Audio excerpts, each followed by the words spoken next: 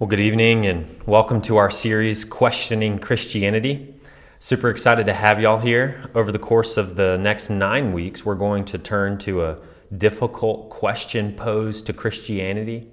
So we'll be considering questions like, does Christianity have an answer to the problem of evil? Isn't Christianity just oppressive and misogynistic? Can we really trust the Bible? Is Jesus the only way to God?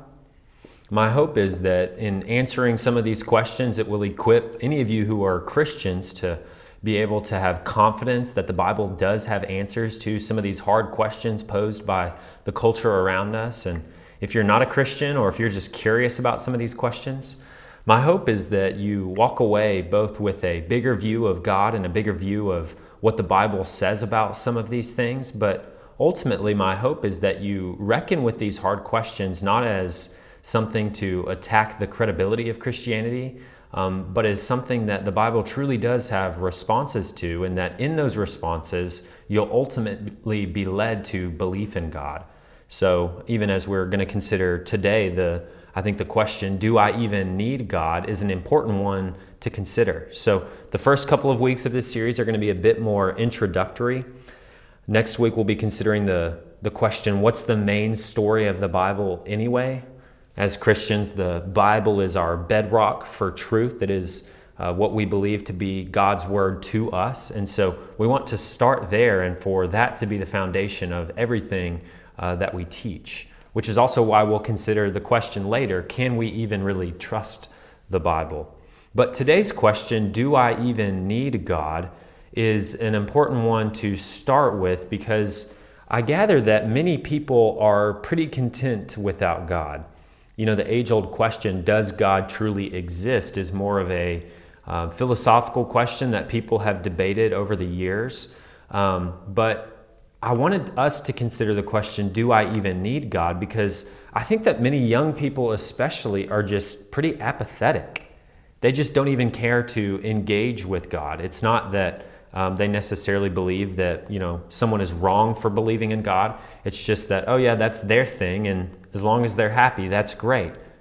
So this week's question is really meant to address those of you who are pretty content with your lives. Those of you who don't really talk about religion nor care to talk about religion. I was just talking to two girls on the campus yesterday, Skylar and Reagan, and they identify as Christians, but they said that no one really talks about religion at all anymore. It's not that, again, people are hostile to it. It's just that no one even just cares to talk about it. I was thinking about this today and just the life of ease and convenience that we live here, even in the United States, with so many things around us. And I kind of thought it was funny. I was like, gosh, who even needs God when Amazon Prime will ship you a package for free in 2 days? Who needs God when Google will answer any question that you have? Who needs God when Walmart just down the road will shop for you? They will literally send a human being to pick up the groceries that you have picked online and then place them into the back of your vehicle for free. Who needs God when you have all the connections you need on LinkedIn or followers on Instagram?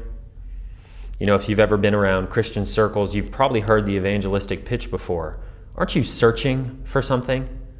Don't you need to fill a void in your life? Well, how anticlimactic when the person says, no, I'm good. I remember a pastor recalling a funny exchange between a Christian and a happy non-Christian one time. It went like this. The Christian asks, aren't you looking for something more in life? Response, like what? Meaning, purpose, fulfillment, stuff like that. Response, not really. I like my job right now, and my girlfriend and I are doing really great. We're actually going to Maui next month. The Christian responds, well, okay, but those kinds of things don't really last, do they? That's okay. Hawaii's got other islands.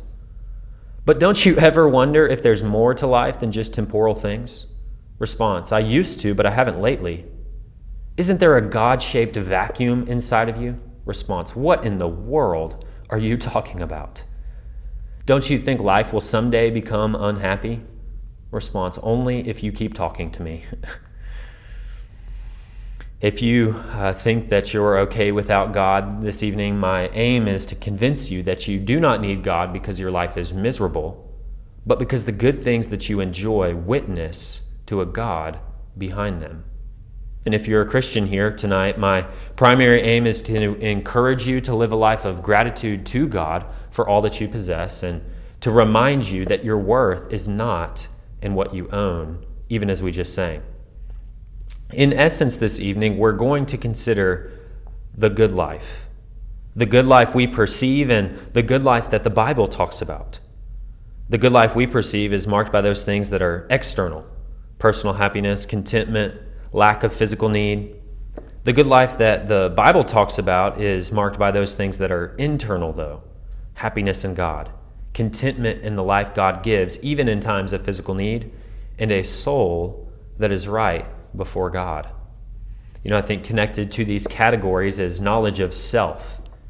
What's interesting about prosperity and self-sufficiency is that we assume we are those without need. We believe that our knowledge of self is validated by our prosperous existence.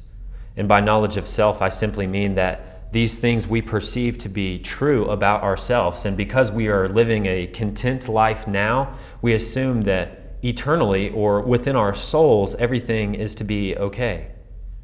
But this evening, I want us to consider that true knowledge of self and true knowledge of the good life requires us not just to look to our perceived knowledge of self through our physical prosperity or our physical contentment, but to look to our spiritual poverty. For though you may think that you have a right assessment of your life apart from God, that curtain of ignorance or unmindfulness about your true self and about your true life that you hold over your eyes willingly, well, it will one day be drawn, and the light of God's true judgment and character will come flooding in.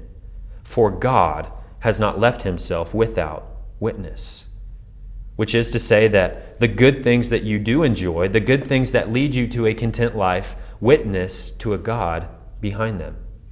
So as we consider our question this evening, I want you to keep that statement in mind. God has not left himself without witness.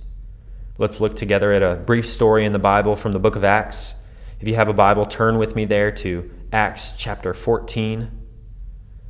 As Christians, we believe that the Bible is God's word to us. It is a communication to us from God of God's own character, of our need for him, and of the solution that he provides for our sin problem.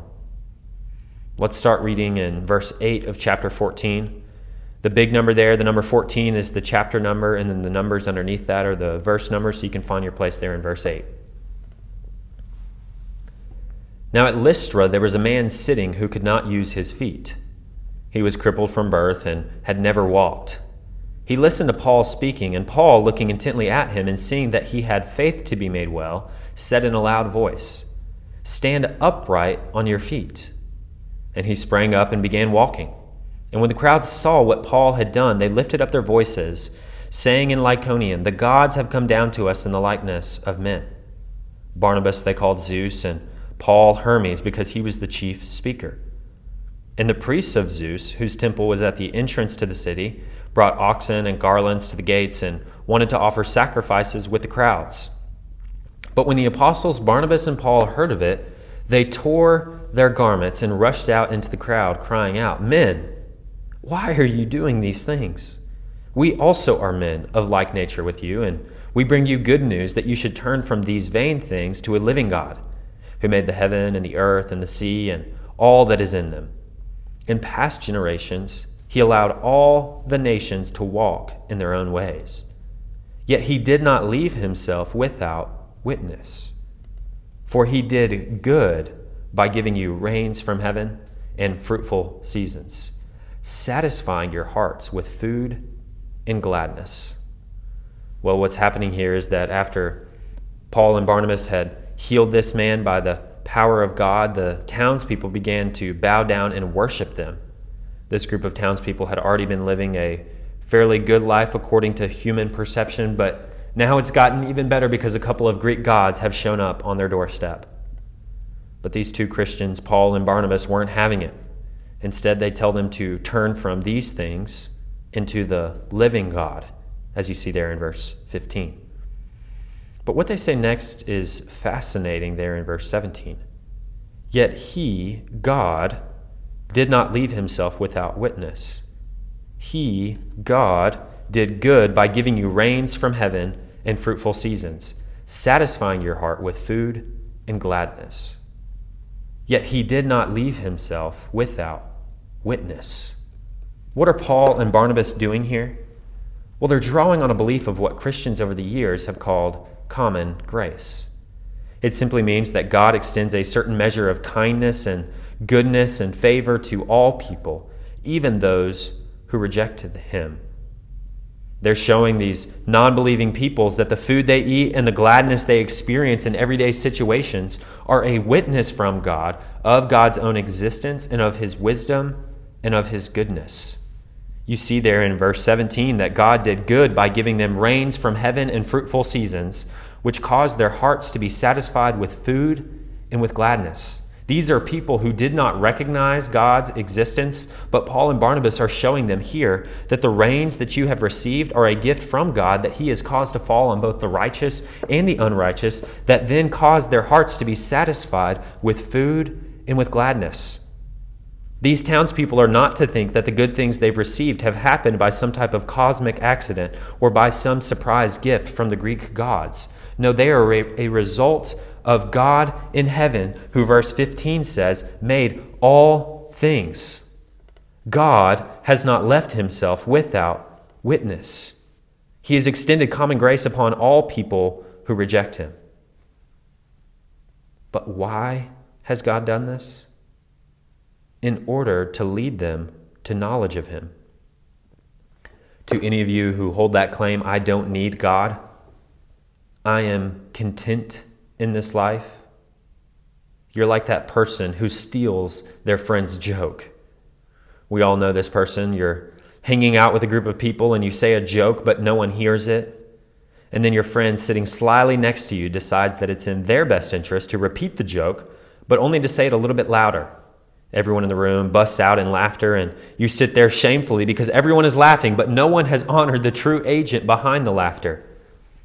Well, my friends, that's exactly what it's like to enjoy life, to be content, and to say that you don't need God, when in reality, it is God who has given you those good gifts that have led to contentment. You know, we should be struck by this even in the little things. Just the other day, I was at Walmart and I was picking up some groceries, and I also got some bananas. And when I checked out, I had something like 2.37 pounds of bananas, and it cost me something like 87 cents. I was like, are you kidding me? What a deal. I'm literally stealing from Walmart. There are too many scenarios to recall. Think about the first time you ever saw the ocean. You are driving and you get up to that high point on the bridge and you see the expanse of water for the first time. You should be struck with awe. You know, you're sitting in a cold restaurant and you walk out into the warm sun and it causes your skin to just rejuvenate. Think about the time that you've ever felt downcast and someone put their hand on your shoulder. God gives us good gifts, but all of these gifts are not some type of random chance event. They are a kindness from God that witness both to his existence and to your need of him. For he has not left himself without witness. We have to ask ourselves, as Paul was prompting these townspeople, who or what is behind the joy and contentment that you feel in your life? Why do you feel that you can claim that you don't need God? That just because you are content, that somehow you are the one who is sufficient for those things? That you are the sole agent, the sole creator behind those things? Paul here in Acts 14 is reminding these folks, and indeed he is reminding us, that God reveals himself even to those who don't recognize their need for him. Isn't it amazing that those who ignore God can still breathe the air that he provides? Isn't it astounding that those who reject God can still feast on the food that he gives? Isn't it wild to realize that those who despise God can hike in his forests, swim in his waters, laugh, sing, and dance on his lands? Friends, we are overdue on our earthly rent. In fact, we are grossly underpaid, and yet God has not evicted us. He allows us to stay in his cosmic playroom. God knew that in our pride we would forget our need of him, which is why he has implanted a witness of himself in all good things he gives. For God has not left us without witness. If you are that person who is content without God, but God has allowed you to stay here, he has not yet evicted you, it is because he wants you to be led, not just to knowledge of him, but to repentance and to trust. That is a turning away from yourself and a turning to God. If you feel that you have no need of God because your life is just fine without him, well, my friend, you have taken good gifts from God and you have enjoyed these gifts, but you have willingly rejected him and thus put your own soul in jeopardy. As Romans 2:4 says, or do you presume on the riches of his kindness and forbearance and patience, not knowing that God's kindness is meant to lead you to repentance? God's kindness, God's witness is meant to lead you to repentance. This life will soon pass, and you will not have the luxury of deciding whether you need God or not. The Bible teaches that humans were initially created perfect without any form of defect or blemish, and yet the third chapter of the first book of the Bible, Genesis, recalls a story where Earth's first humans believe a lie about God and opt to disobey God's gracious care in commands. Though initially in perfect fellowship and harmony of relationship with God, the first humans were deceived about believing a lie about God and thought that they could have knowledge for themselves apart from God, that they weren't wholly dependent upon God for their needs. This disobedience to God is called sin. And from then on, it spread like a cancerous tumor throughout the entire earth. And from then on, it would indeed affect every human after them in this entire world. It doesn't take much to see sin around us. You just look at the news and you see how much violence and hatred there is in the world. Sin is all around us. But sin is not just a problem out there.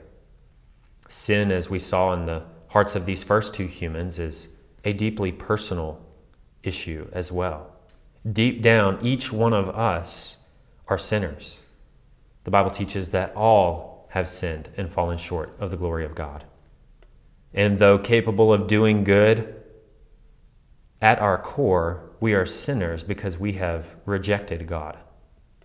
Even if you're living a content life, and even if you say that it's okay for others to believe in God, but you're better off without him, you have sinned against God by rejecting him. You cannot be neutral. If you have done one wrong thing in this life, one lie, one word of gossip, one bad thought, you have broken God's standard of perfect obedience. Like a single drop of oil in a glass of water, you are tainted. And this sin both separates us from God, because God is a holy God.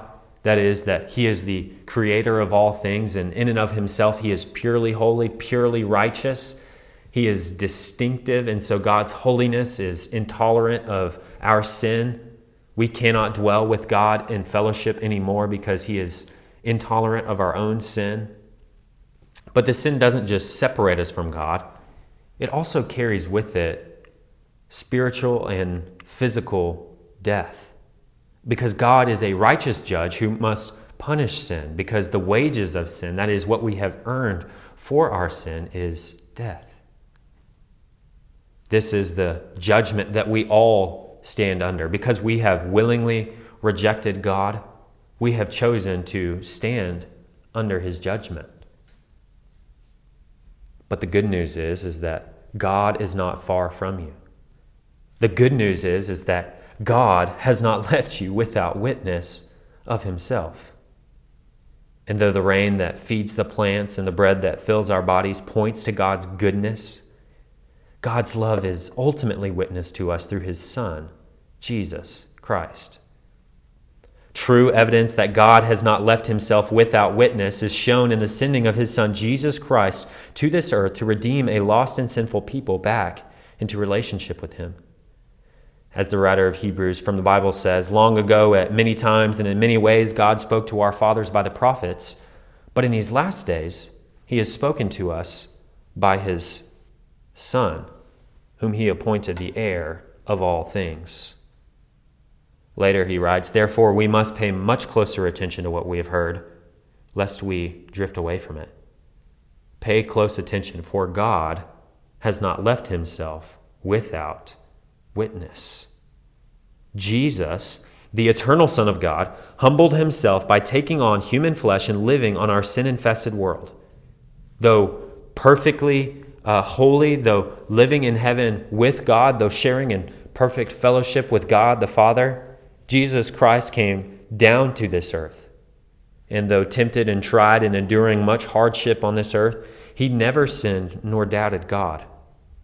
Though Satan attempted to deceive this Jesus, just as he did to the first humans in the garden, Jesus didn't take the bait. He lived in perfect obedience to God and then willingly went to a cross to take upon himself the penalty that our sins had earned us. That penalty that we talked about just earlier, death and the outpouring of God's wrath against sin. But here's the linchpin of the gospel. Jesus didn't just live a perfect life on this earth that he then was able to go to a cross in full obedience to God and give of his own life in our place to pay the penalty for our sins and to receive God's full cup of wrath against him. No, this Jesus, after he died, was buried and he lay in a grave for 3 days. But had he stayed in that grave, well, the Apostle Paul in the New Testament says that our faith would be in vain. That even though Jesus lived this perfectly obedient and righteous life before God, if he had stayed in the grave, it would mean that sin and death ultimately had the victory.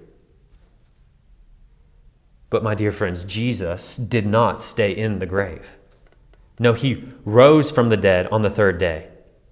There's a reason that later in the book of Acts, Paul says this, therefore, having overlooked the times of ignorance, God now commands all people everywhere to repent, because he has fixed a day on which he will judge the world in righteousness by a man whom he has appointed.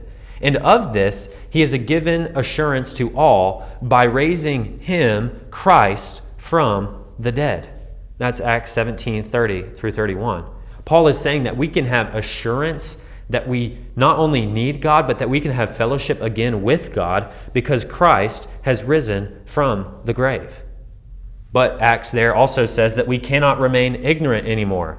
God commands you to repent. Again, that is to turn from yourself, to recognize your need of God, but also to recognize that you stand under this judgment of sin, and the only way that you can be relieved of that is by looking to Christ. God has fixed a day on which he will judge the world. But again, he has given us this assurance. Christ Jesus has risen from the dead.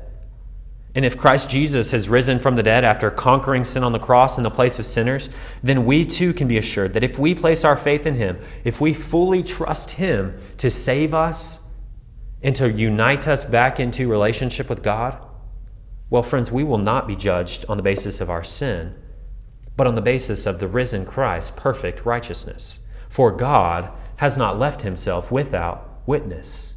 He has sent his Son Jesus to witness to himself and also to be the means through which we can be united back into relationship with him. If only we recognize our need of him. If only we recognize that in and of ourselves we cannot work our way to God. If only we recognize that in and of ourselves there is nothing sufficient to obtain salvation. If only we recognize that in and of ourselves we stand under God's wrath.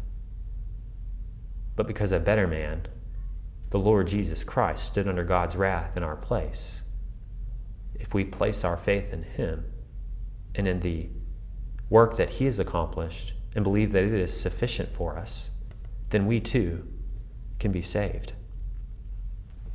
Ultimately, my friends, we need God not because we need personal happiness or we need to soothe our existential fears about this life. No, we need God because He is the only one who can provide security and hope for our souls. I have one last plea for y'all tonight, rooted in the hope of even more abundant life. For Jesus came not just to give life, but to give it abundantly, as John 10:10 says. For any of you who are living a contented life, friend, you are promised infinitely more. For any of you who are content in this life and happy with the things that you have, you're like that person who goes to a 5-star restaurant and leaves after the appetizer, not knowing that a host of other delectable courses await you. In the words of C.S. Lewis, you are a half-hearted creature. He writes in his essay, The Weight of Glory, that it would seem that our Lord finds our desires not too strong, but too weak. We are half-hearted creatures, fooling about with drink and sex and ambition when infinite joy is offered us. Like an ignorant child who wants to go on making mud pies in a slum because he cannot imagine what is meant by the offer of a holiday at the sea. We are far too easily pleased. Money, sex, school success, a thriving social life, good health, the perfect job, the perfect city to live in, and the various other blessings of God's common grace would tempt you to believe the lie that you are living your best life now, that you have no need outside of what you can see directly in front of you. But friend, you might be like that child who is making mud pies in a slum when she's been given the offer of a holiday at the sea. And you never know when those circumstances might change, when the very things that you find security in to give you contentment, to give you this idea that you don't need God, you have no idea when those things might be stripped away. As we consider this question, do you really need God? Well, in part, this question depends on the life you want to live. If you're content now and you feel like you're living a relatively happy life, well, maybe you're set. Maybe you think that you don't need God. But I would encourage you, again, to consider who or what is behind that.